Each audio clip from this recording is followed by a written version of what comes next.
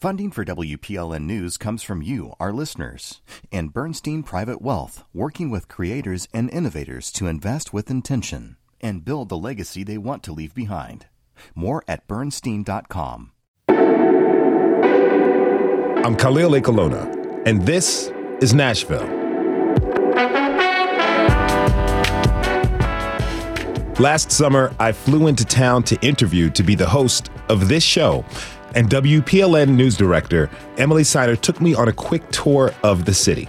Driving down West End Ave, she made it a point to roll by Centennial Park. The place was bustling, children playing tag, musicians quietly jamming, and an exercise group getting a workout in. Also, there was just folks enjoying the sun. I took in the scene and said to myself, okay, this can work. I really dug the park so much that when friends come to town, I always take them there, no matter the season. But Centennial Park wasn't always this way. Later this hour, we're going to explore this staple of Nashville, then and now. But first, there's a new traditionalist Methodist denomination brewing, and it's due in part to a schism over LGBTQ rights.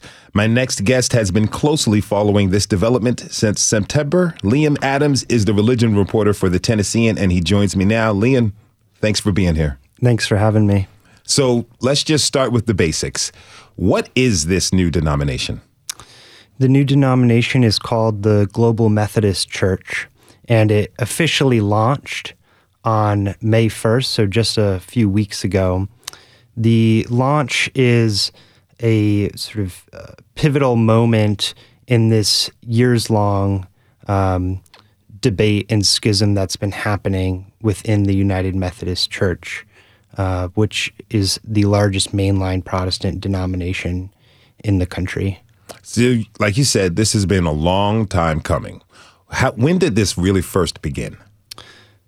The debate came to a head in 2019. The disagreements within the United Methodist Church, there are a number of them, but some of the sort of most prominent were around the ordination of LGBTQ clergy and clergy's ability to marry same-sex couples. And that debate came to a head in 2019 for the special session of what they call the General Conference of the UMC, when voting delegates make policy decisions for the denomination. After that special session, churches basically that's when churches started to leave the UMC, and United Methodists came together to draft a plan to essentially split the denomination and create a new traditionalist denomination. So that's what ended up happening a couple weeks ago. That new denomination officially launched. That had been in the works for a couple of years. So the United Methodist Church has a pretty massive following. What's the difference? What's the significance, tell me, with this split? And what does that mean for congregants? Yeah, so the significance is that the Global Methodist Church, which is calls itself traditionalist, will hold more conservative stances on things like sexuality and gender. What we're seeing is churches that are traditionalist within the UMC are leaving the UMC to join the Global Methodist Church. In 2020 and 2021, there were 132 churches that the word they use is disaffiliated from the UMC. We won't know how many churches have disaffiliated this year until a few weeks from now, when the regional governing bodies of the sort of within the UMC meet, and resolutions will be approved to allow more churches to disaffiliate from the UMC and join the Global Methodist Church. Okay, this is, as you mentioned, this is really a global matter, but I'm curious to why this is specific to Nashville. So Nashville is kind of a hub for the United Methodist Church they have what they call these general agencies, and about half of the general agencies that serve various ministries within the UMC sort of throughout the world, half of those general agencies are based here in Nashville. So Nashville has there's a presence of the international, decision-making authority within the UMC based here in Nashville. But then there's also pretty large presence of United Methodist churches here. Just some data within the Tennessee Western Kentucky Conference. So that encompasses churches in Middle and West Tennessee. There are, its directory had logged 918 churches. And then the conference for East Tennessee, which is called the Holston Conference, had 862 entries in its directory. So a lot of United Methodist churches in the state. You've been covering this very, very closely. I wonder, how do some of the people you spoke with in your reporting, how do they feel about all this? It's not only a sort of tricky moment, sort of messy and complicated when it comes to the logistics of this new denomination launching and churches disaffiliating to join it, but it's also sort of an emotionally sort of charged moment. A couple weeks ago, I went up to Indianapolis for a conference of the organization that's kind of behind the formation of the new denomination. And there at the conference, sort of a lot of the sentiment expressed was frustration that United Methodist leaders, are being unfair. That's what was sort of expressed at this conference. The, word of being in exile, that was a phrase used frequently. So, and then there's, sort of those who are choosing to stay with the denomination. I've spoken with those who are more on the sort of the progressive end of the United Methodist Church, some of the United Methodist leaders here in Nashville, and just expressing sadness, at this moment. And, a lot of people describe it like a divorce. People may look at this as a simple fight over LGBTQ representation. I wonder, is there more to it than that? There is, and the leaders within the traditionalist sort of denomination and community say it's not just over sexuality and gender. They say it's about sort of larger beliefs about the Bible and theology. But at the same time, the debates around the ordination of LGBTQ clergy and whether clergy can marry same-sex couples, that's really what drove the sort of debate in 2016, 2019, and kind of carved the path to where we are now. You've been following this closely. What can we expect next from your reporting? So what we're going to see in a lot of ways, we are in the middle, or some might even say the sort of start of this schism, because earlier I mentioned this plan to essentially split the denomination. That plan was supposed to be voted on at the General Conference of the UMC in 2020.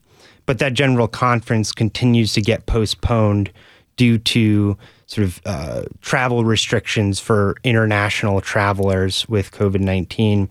And so this General Conference where this plan is going to be voted on is scheduled in 2024.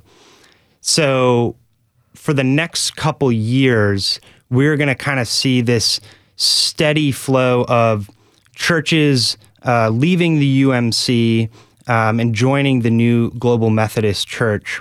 But then there are also other churches that are waiting to leave the UMC until this plan is voted on in 2024. So this is going to be kind of drawn out for a couple years, but we'll also see sort of things pop up in the next few weeks when these regional, governing bodies, these annual conferences meet, and you will see voting delegates approve resolutions that allow churches to disaffiliate for the churches that have recently sought to do that.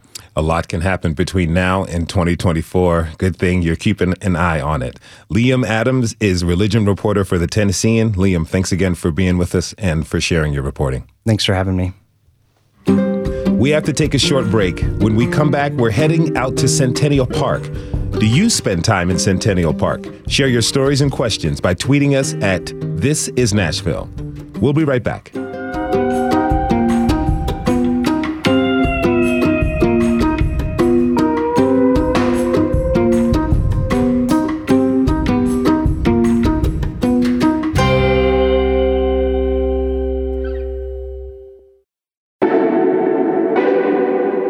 I'm Khalil Ekulona, and this is Nashville. If you're someone who's spent a lot of time in Centennial Park over the years, you've probably noticed the picnic pavilion.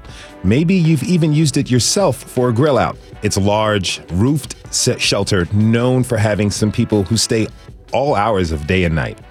But recently that changed. Sometime in the past few months, the picnic tables were removed and the structure was fenced off and the overhead lights were turned up. One of our listeners noticed and emailed us earlier this month. Sammy Mangan walks by the pavilion regularly. He lives in the area and tells us he feels concerned about what this will mean for the folks who use this space every day. So last Friday, we sent our producer, Tasha A.F. Lemley, to get a better sense of what's going on at the pavilion and who spends time with there now. The pavilion? Well, it's totally empty now. And I sat there on the concrete ground for more than an hour waiting to talk to anyone who came by. No one ever came in to use the pavilion. So I popped over to a gas station just down the street, and that's where I meet JB. He's holding the door for patrons and hoping for tips. Thank you, sir. That pavilion at the park, it's actually been a big part of his life since he was a kid. I always had somebody who lived across the street in the building. So boom, we come out the door, you know what I'm saying, mom upstairs visiting or whatever, boom, we hit the pavilion, you know what I'm saying, because that's where all our friends were, our uncles were, you know, family, community. But JB says now he's no longer allowed there. So he and people he knows, they've moved to other nearby spots. They kicked us out.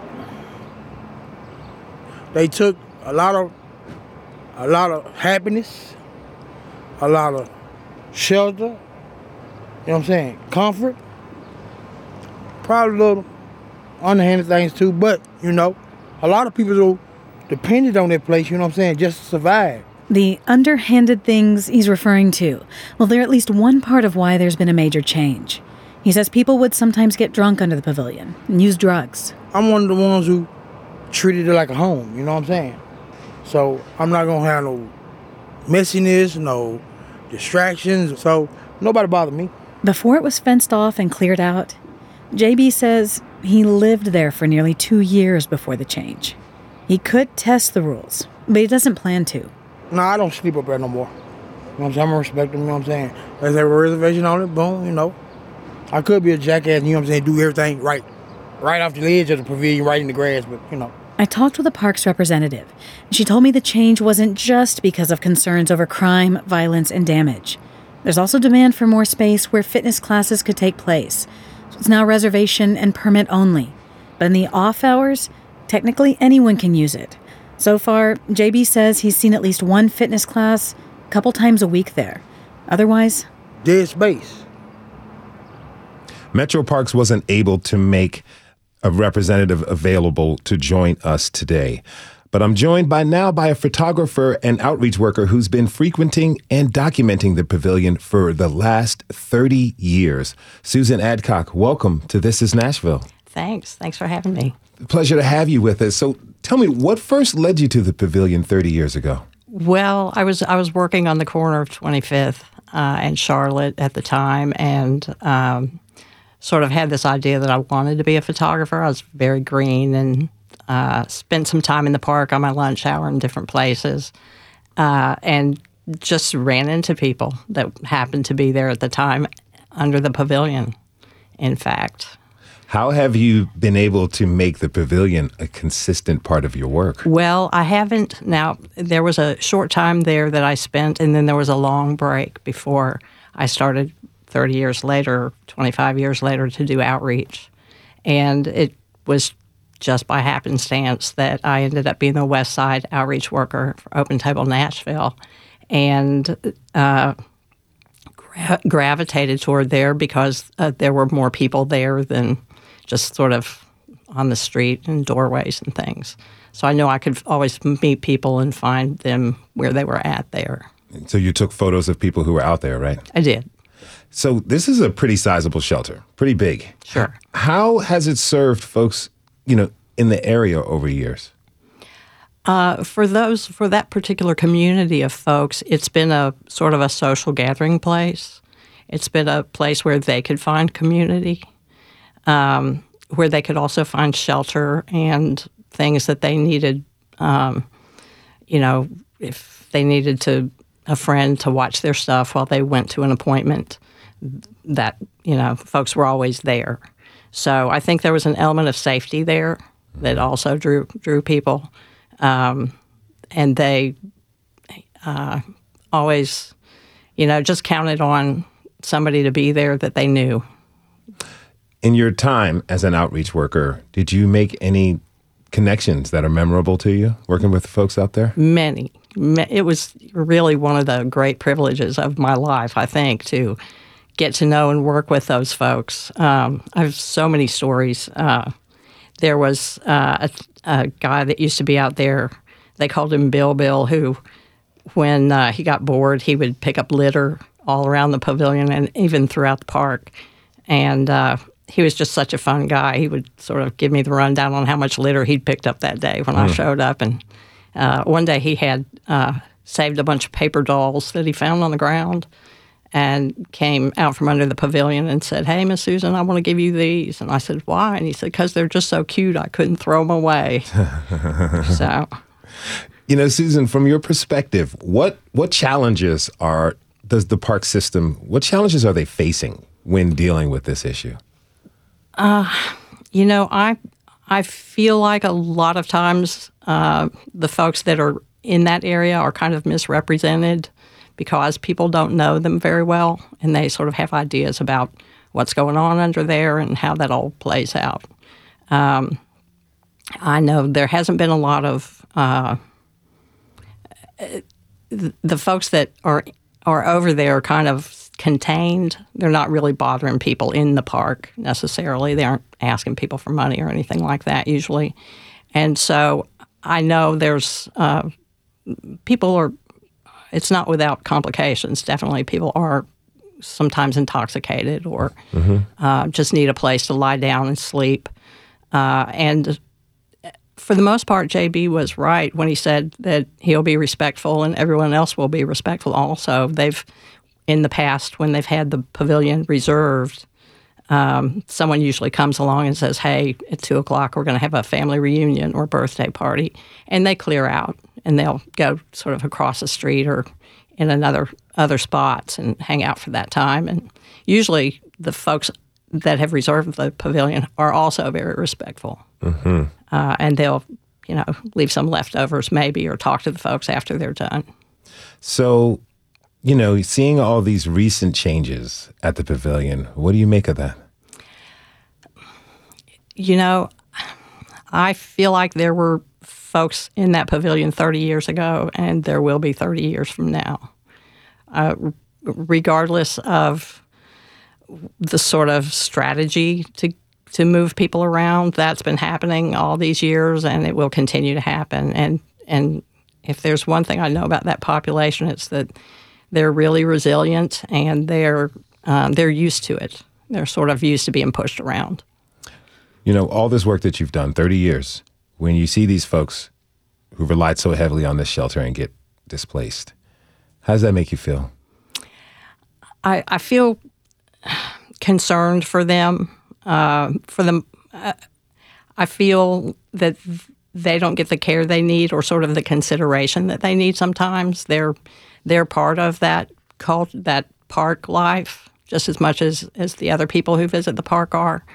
Again,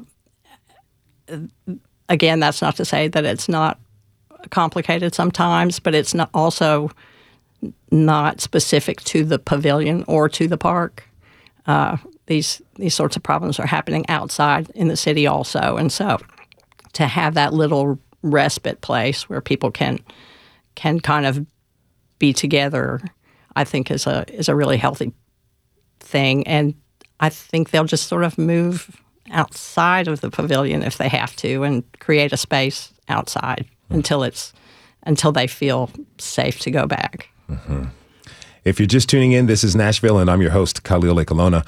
We've been talking about Centennial Park. We were inspired to do this episode after we got an email from a listener. He was concerned that the recent changes in the park's pavilion are excluding some of the folks who have called the park home for a long time. As we've just been hearing, it's complicated, and the park's officials have been working to find a good balance between welcoming everyone, also keeping the space safe for everyone. Historically, Centennial Park hasn't always been for everyone. Back in the day, there was a public swimming pool in the park. It opened in 1932 for whites only.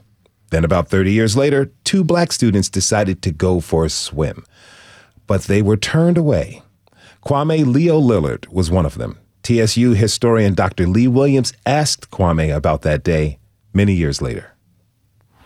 So I remember one Sunday, I pulled him aside and said, Kwame, man, what really happened at the pool that day? And he talked about how he was talking to Mr. Walker. He said, hey, let's go swimming. I said, where? At the pool at Centennial Park. And for me, that reveals just how important young people are to any type of movement that you engage in. You know, you need some folks that are a little bit older that might be ready to think things through, but oftentimes we need young folks who are impulsive and say, okay, we need to do this and do this right now. My next guest has been digging into this history. She even started a blog called Art in the Bathhouse after she learned about that day in 1961. Nadine Schillingford, welcome to This is Nashville. Thank you for having me. Okay, so Nadine, tell us what happened on that day. 1961? Yes. So as you said, there was a bathhouse built, and over time it was called a swimming pool.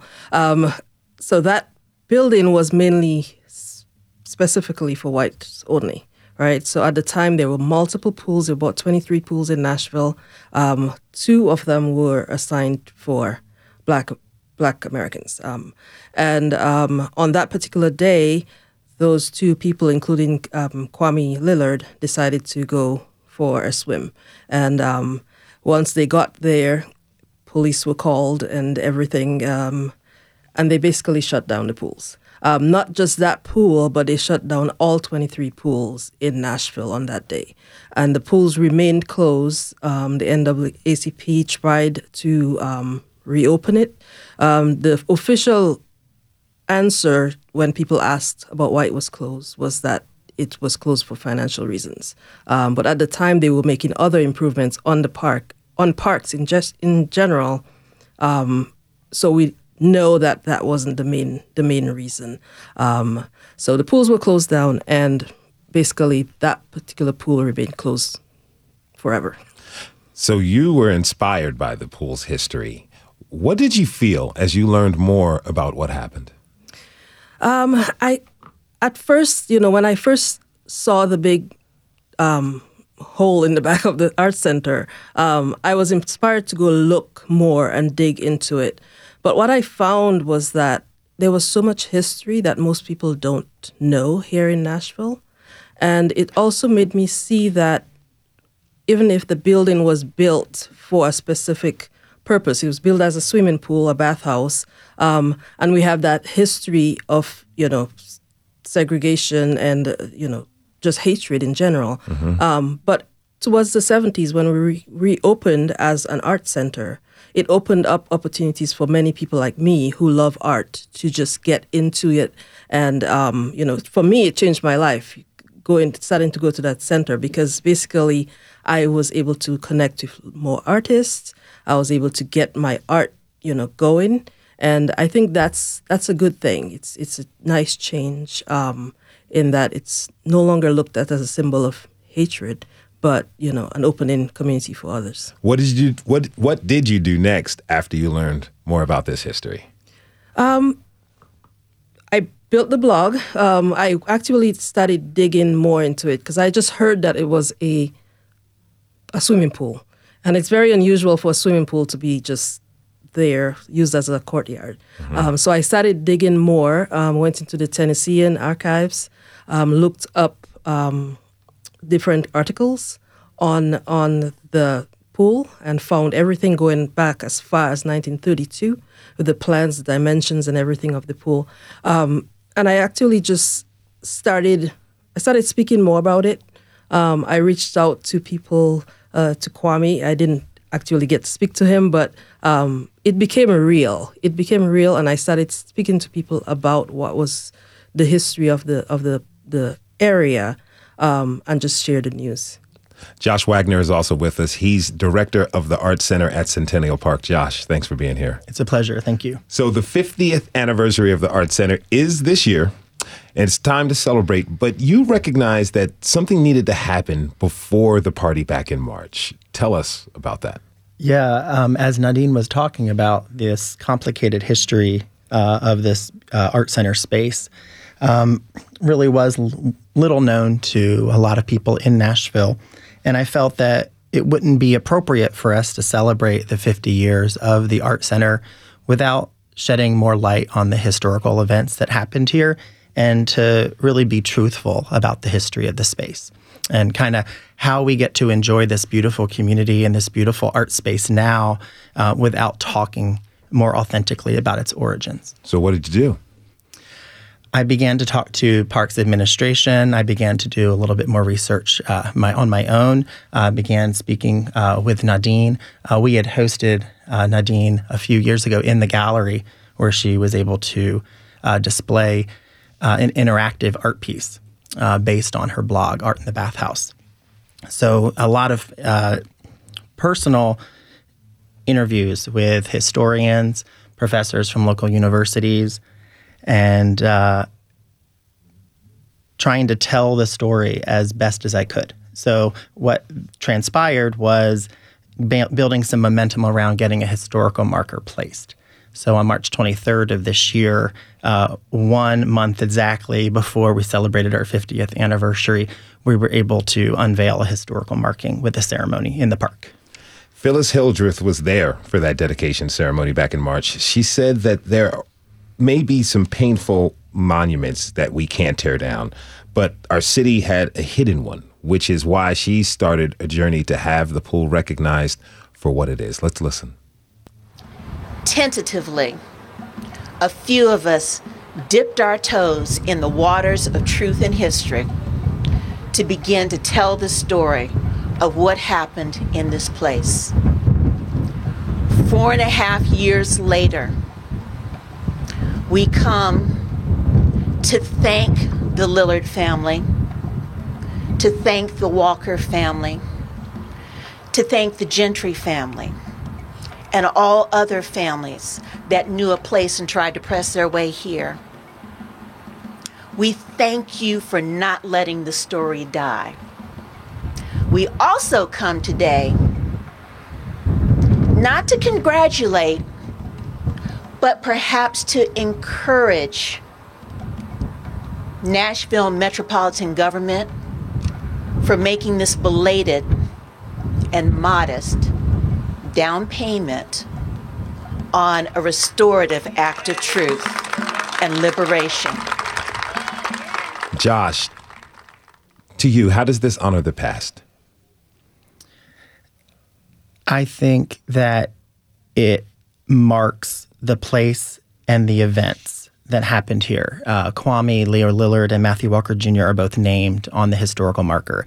I think it puts real people and connects them to the events of this place so that when people come to the Art Center and they see kind of how it's operating today, they can learn about the history. And I think the residents of Nashville can appreciate, perhaps how far we've come. Obviously we still have a ways to go together, but by being honest, I think we can really get somewhere. Nadine, how would you like to see this facility serve the future of our city? I would like to see more diversity. Even now, we are open to everyone. I've met some really great friends there, male and female. But even during our usual receptions and exhibitions, we don't see as much African Americans in there. So that would be something that would be great to see, more African Americans actually exhibiting their work at the Arts Center. That is artist Nadine Shingleford. She was also joined by Josh Wagner, director of the Centennial Arts Center, and also thanks to Susan Adcock for coming on to the show. Really appreciate having you all on. Thank you. Thank you. Thank you. We're taking a quick break. When we come back, we'll talk about Centennial Park today. And what's the park's popular Musicians Corner mean to our community over the years? Share your stories about Centennial Park by tweeting us at This Is Nashville. We'll be right back.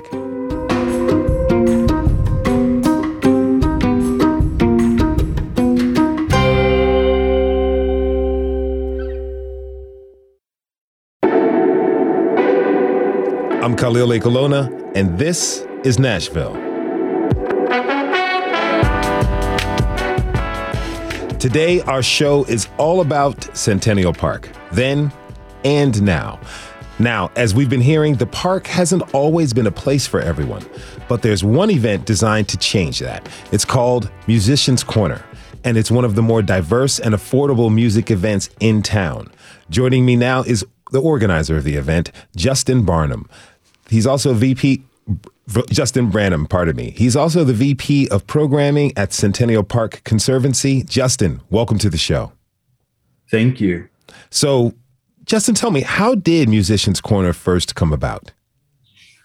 It first came about by the community coming together and I think wanting a free space for musicians to perform. There was a board member on Centennial Park Conservancy's team that had experienced Speakers Corner in London, which is kind of a monument for free speech in London. And he thought, this is Music City. We should have something like that for musicians. And so it started as kind of a small grassroots operation. And at this point, it's grown to be kind of more of a festival. How did you become involved? Well, I used to attend it way back in the day before I was involved and was just a huge fan of it. And I actually played the first year as a musician, strangely enough, and knew some people who were involved in organizing it. And an opportunity came up for me to get involved more officially. And I came on originally in kind of a small role and have now kind of evolved to running the organization or running the program. So as you saw it during its inception, was it just an energy there that was infectious and made you and others just want to not only be there, but become a part of the mission? Oh, man, absolutely. I think there was really an indescribable feeling when you were there. You're like, this is why I moved to Nashville. You know, seeing musicians collaborate, seeing people experience music with their friends and with their whole family.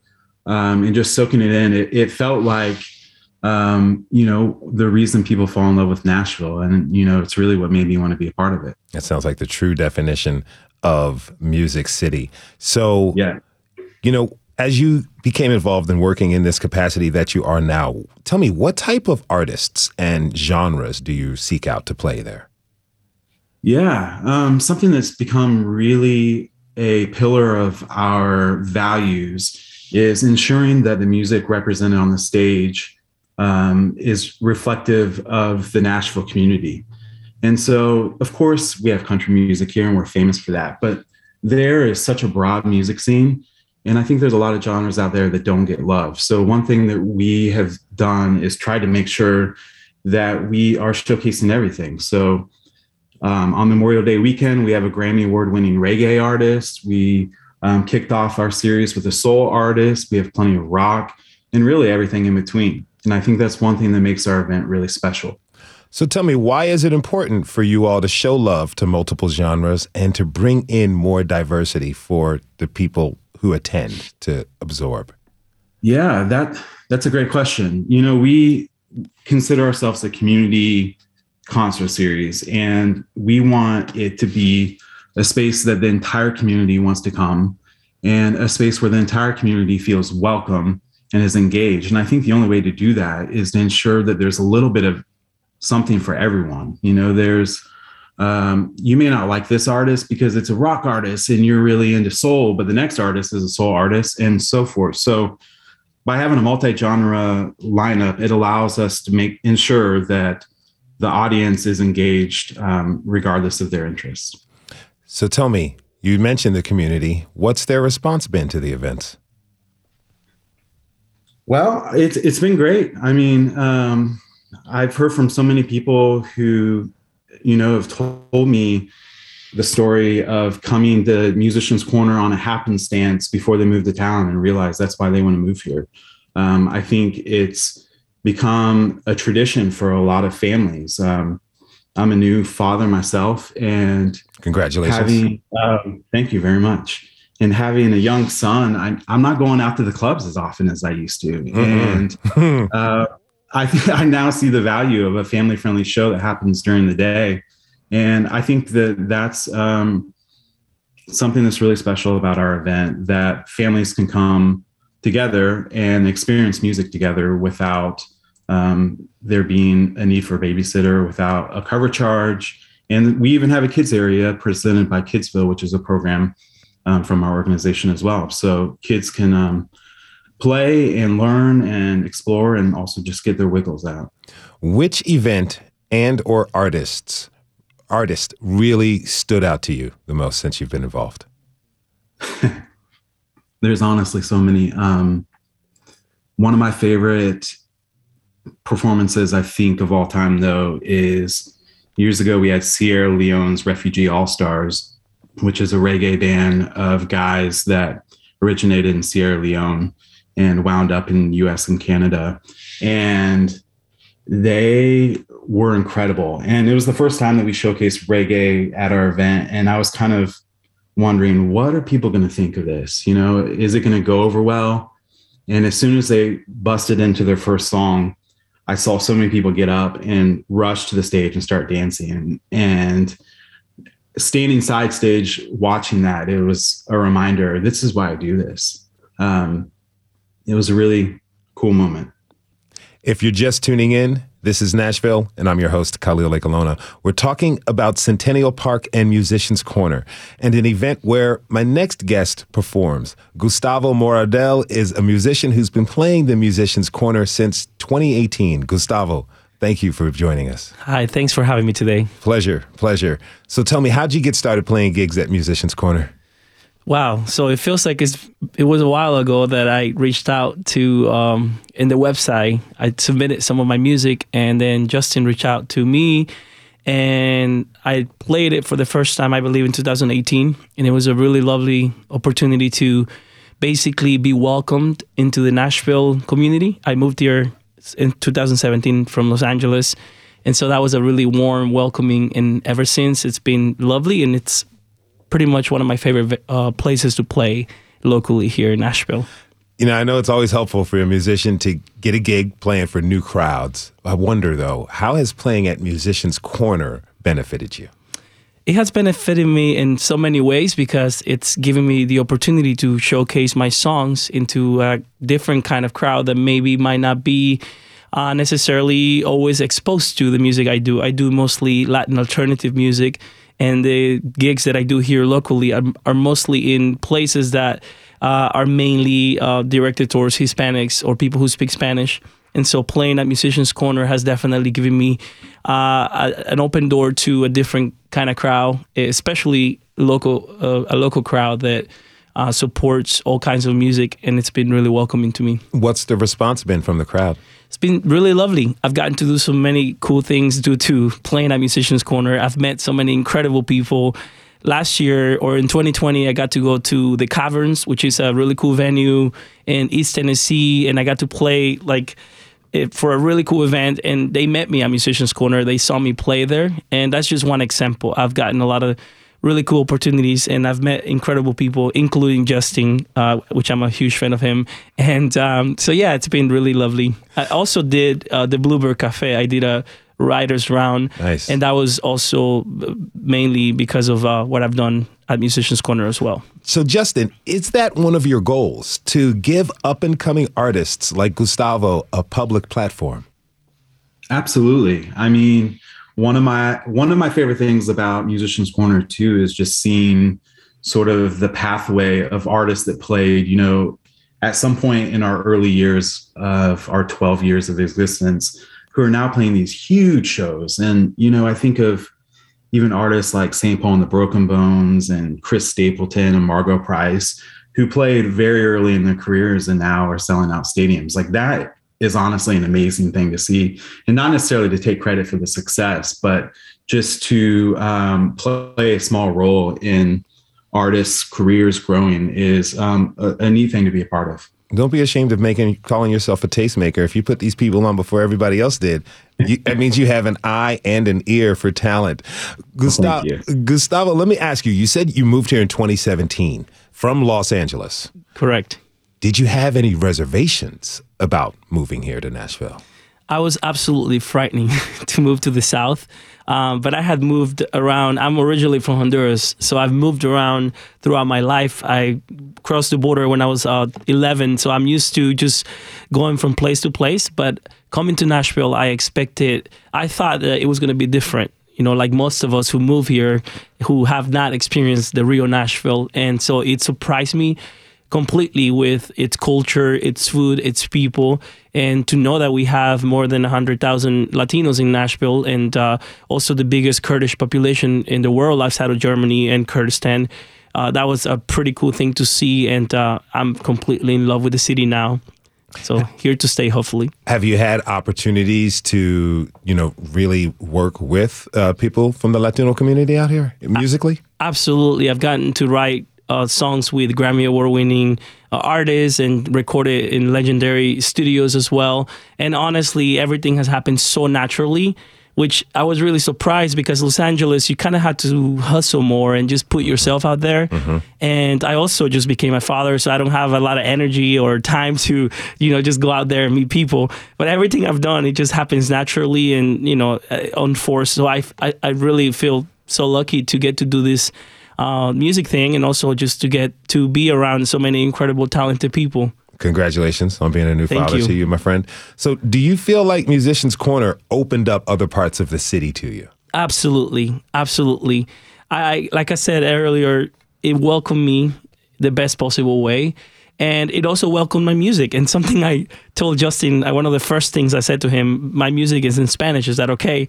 And he just like politely smiled and say, of course, that's what we invited you. And so that was a really cool thing to do, because I felt really insecure. At first, I was like, should I sing my English songs? But I feel more comfortable doing Spanish songs because that's my favorite language. And I write mostly in Spanish. So that was really, really cool to get to do a Musician's Corner and to get to play my songs in front of so many people.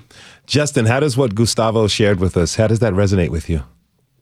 And it just makes me smile. Like to be a part of sort of connecting people in Nashville, you know, I think that's what we aspire to do. And I think that's truly what makes Nashville such a unique place, is that there are so many people here. They want to be connected. You know, it's not competitive, it's collaborative. And to be able to help facilitate that makes me feel really great. So what now? What can we look forward to from Musicians Corner for the rest of the year? Yeah, we're currently programming right now. We have shows every Friday and Saturday in May and June. We're doing a special Thursday night with the Symphony in June as well. And we're doing a special 3-day weekend over Memorial Day weekend with the addition of Sunday. And then we'll take a break over the summer months when it's very hot. And we'll return in September once it cools down with a series every Friday night. And then we'll have a artisan market in October as well. So we have a full calendar, and people can find out on musicianscorner.com. Any big time names we should know of? That is a good question. I mean, our lineup is a lot of buzzy artists that live in Nashville or in the region. We have John Paul White, formerly of the Grammy Award-winning Civil Wars. We have Jeremy Ivy, Will Hogue. We kicked off our series with Devin Gilfillian, and last week we had Becca Mancari and Adia Victoria. It's a good mixture of a lot of folks. This weekend we'll have Joshua Headley on Friday and Zachary Williams of the Lone Bellow on Saturday. Okay. Now, Gustavo, I understand you have a song you want to play for us. I would love to. Can you tell us briefly about it? Yes, it's called La Montaña, and it was written about my hometown, about a kid that left and started to miss home. It's about, that place that we all feel closer to the people we love. All right. Well, take it away. Here is Gustavo Moradel performing La Montaña.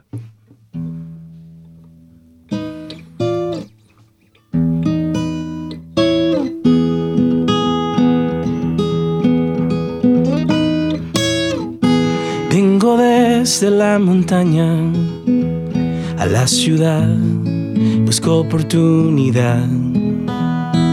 Alguien dijo que aquí podría ser feliz, que mis penas no tendrían espacio en mi canción. Veo que no es así, la realidad esconde algo más. Todo lo que yo soñaba, creo que no será. Quiero regresar a la montaña, la montaña, ¿dónde está mi hogar? ¿Dónde tengo paz?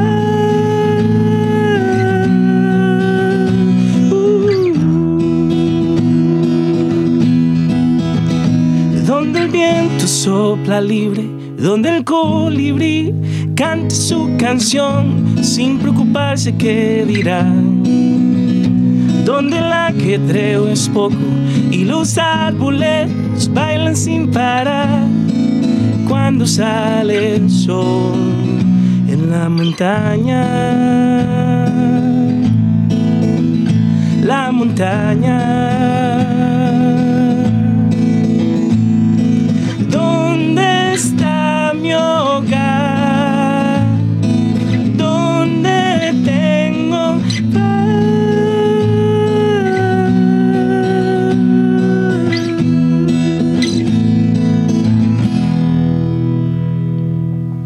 My man.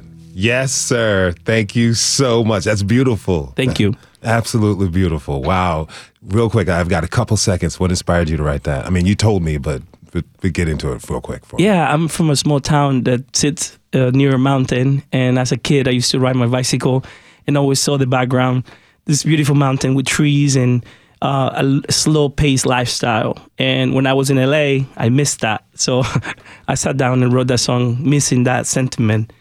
Absolutely beautiful. Yeah. Thank you so much. Well, we will include the link to Musicians Corner calendar and of the events on today's show post. You need to check it out. Thank you to musician Gustavo Moradel and Justin Branham, organizer of Musicians Corner, for joining us today. We want to thank everyone who tuned in this hour. This is Nashville is a production of WPLN News and Nashville Public Radio. You can listen back at thisisnashville.org or wherever you get your podcasts. Our producers are Steve Harouche, Rose Gilbert, and Tasha A.F. Limley. Our digital lead is Anna Gallegos Cannon. Michaela Elias is our technical director. Our executive producer is Andrea Tudhope. The masterminds behind our theme music are Larange and Namir Blade. Special thanks to Dr. Lee Williams, Cindy Polite, Jackie Jones, and John Tumenelo. The conversation doesn't end here. Tweet us at This Is Nashville. Find us on Facebook and Instagram and tell us what you want from our show by filling out our quick survey online. This is Nashville. I'm Khalil A. Colonna. We'll see you tomorrow, everybody. And be good to each other.